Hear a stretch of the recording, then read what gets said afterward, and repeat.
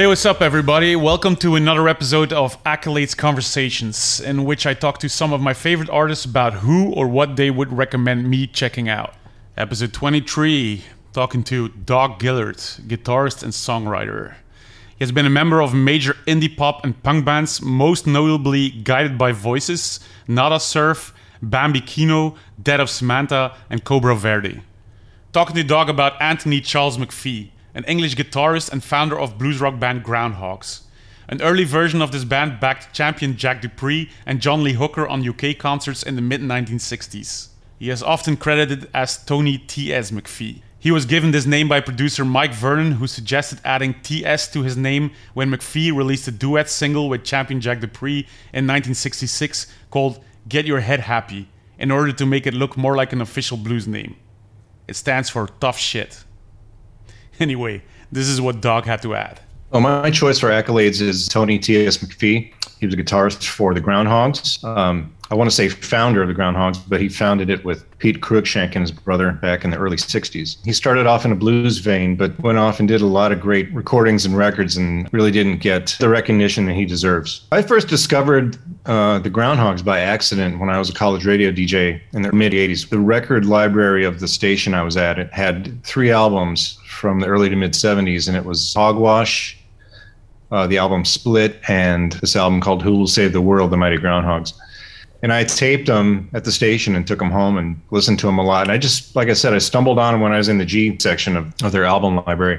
I thought, what the heck is this? This is great. How come I never heard of this? So I started playing them on my show.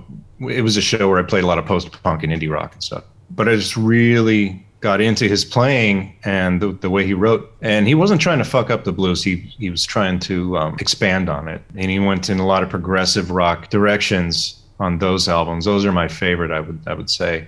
They started off backing up John Lee Hooker back in the mid-'60s. He did other things in between that time. The Groundhogs are sort of an on and off project, I think. He had a great project called Herbal Mixture from 66, which is more of a psychedelic sort of creation. They had a great ballad called Please Leave My Mind. That was really great. It doesn't sound like the Groundhogs at all, but it shows his knack for catchy tunes. For me, it's very difficult to distinguish a song from who is playing what. As a guitarist, do you pay attention to the guitar in songs? Or is that something that you do because you play guitar yourself, or is that? Yeah, I would say kind of. Sometimes I just get lost in the music and I don't pay attention to who's playing what or how the guitar is going at all, but I do kind of hone in on it, I guess. You can hear in the band what his part is. Well, he was the only guitarist up until maybe the mid-'70s, and then he kind of introduced rhythm players as he changed the lineup of the Groundhogs. But so recordings, he played rhythm and leads over the rhythms. He used a pick, but a lot of times he would not use a pick.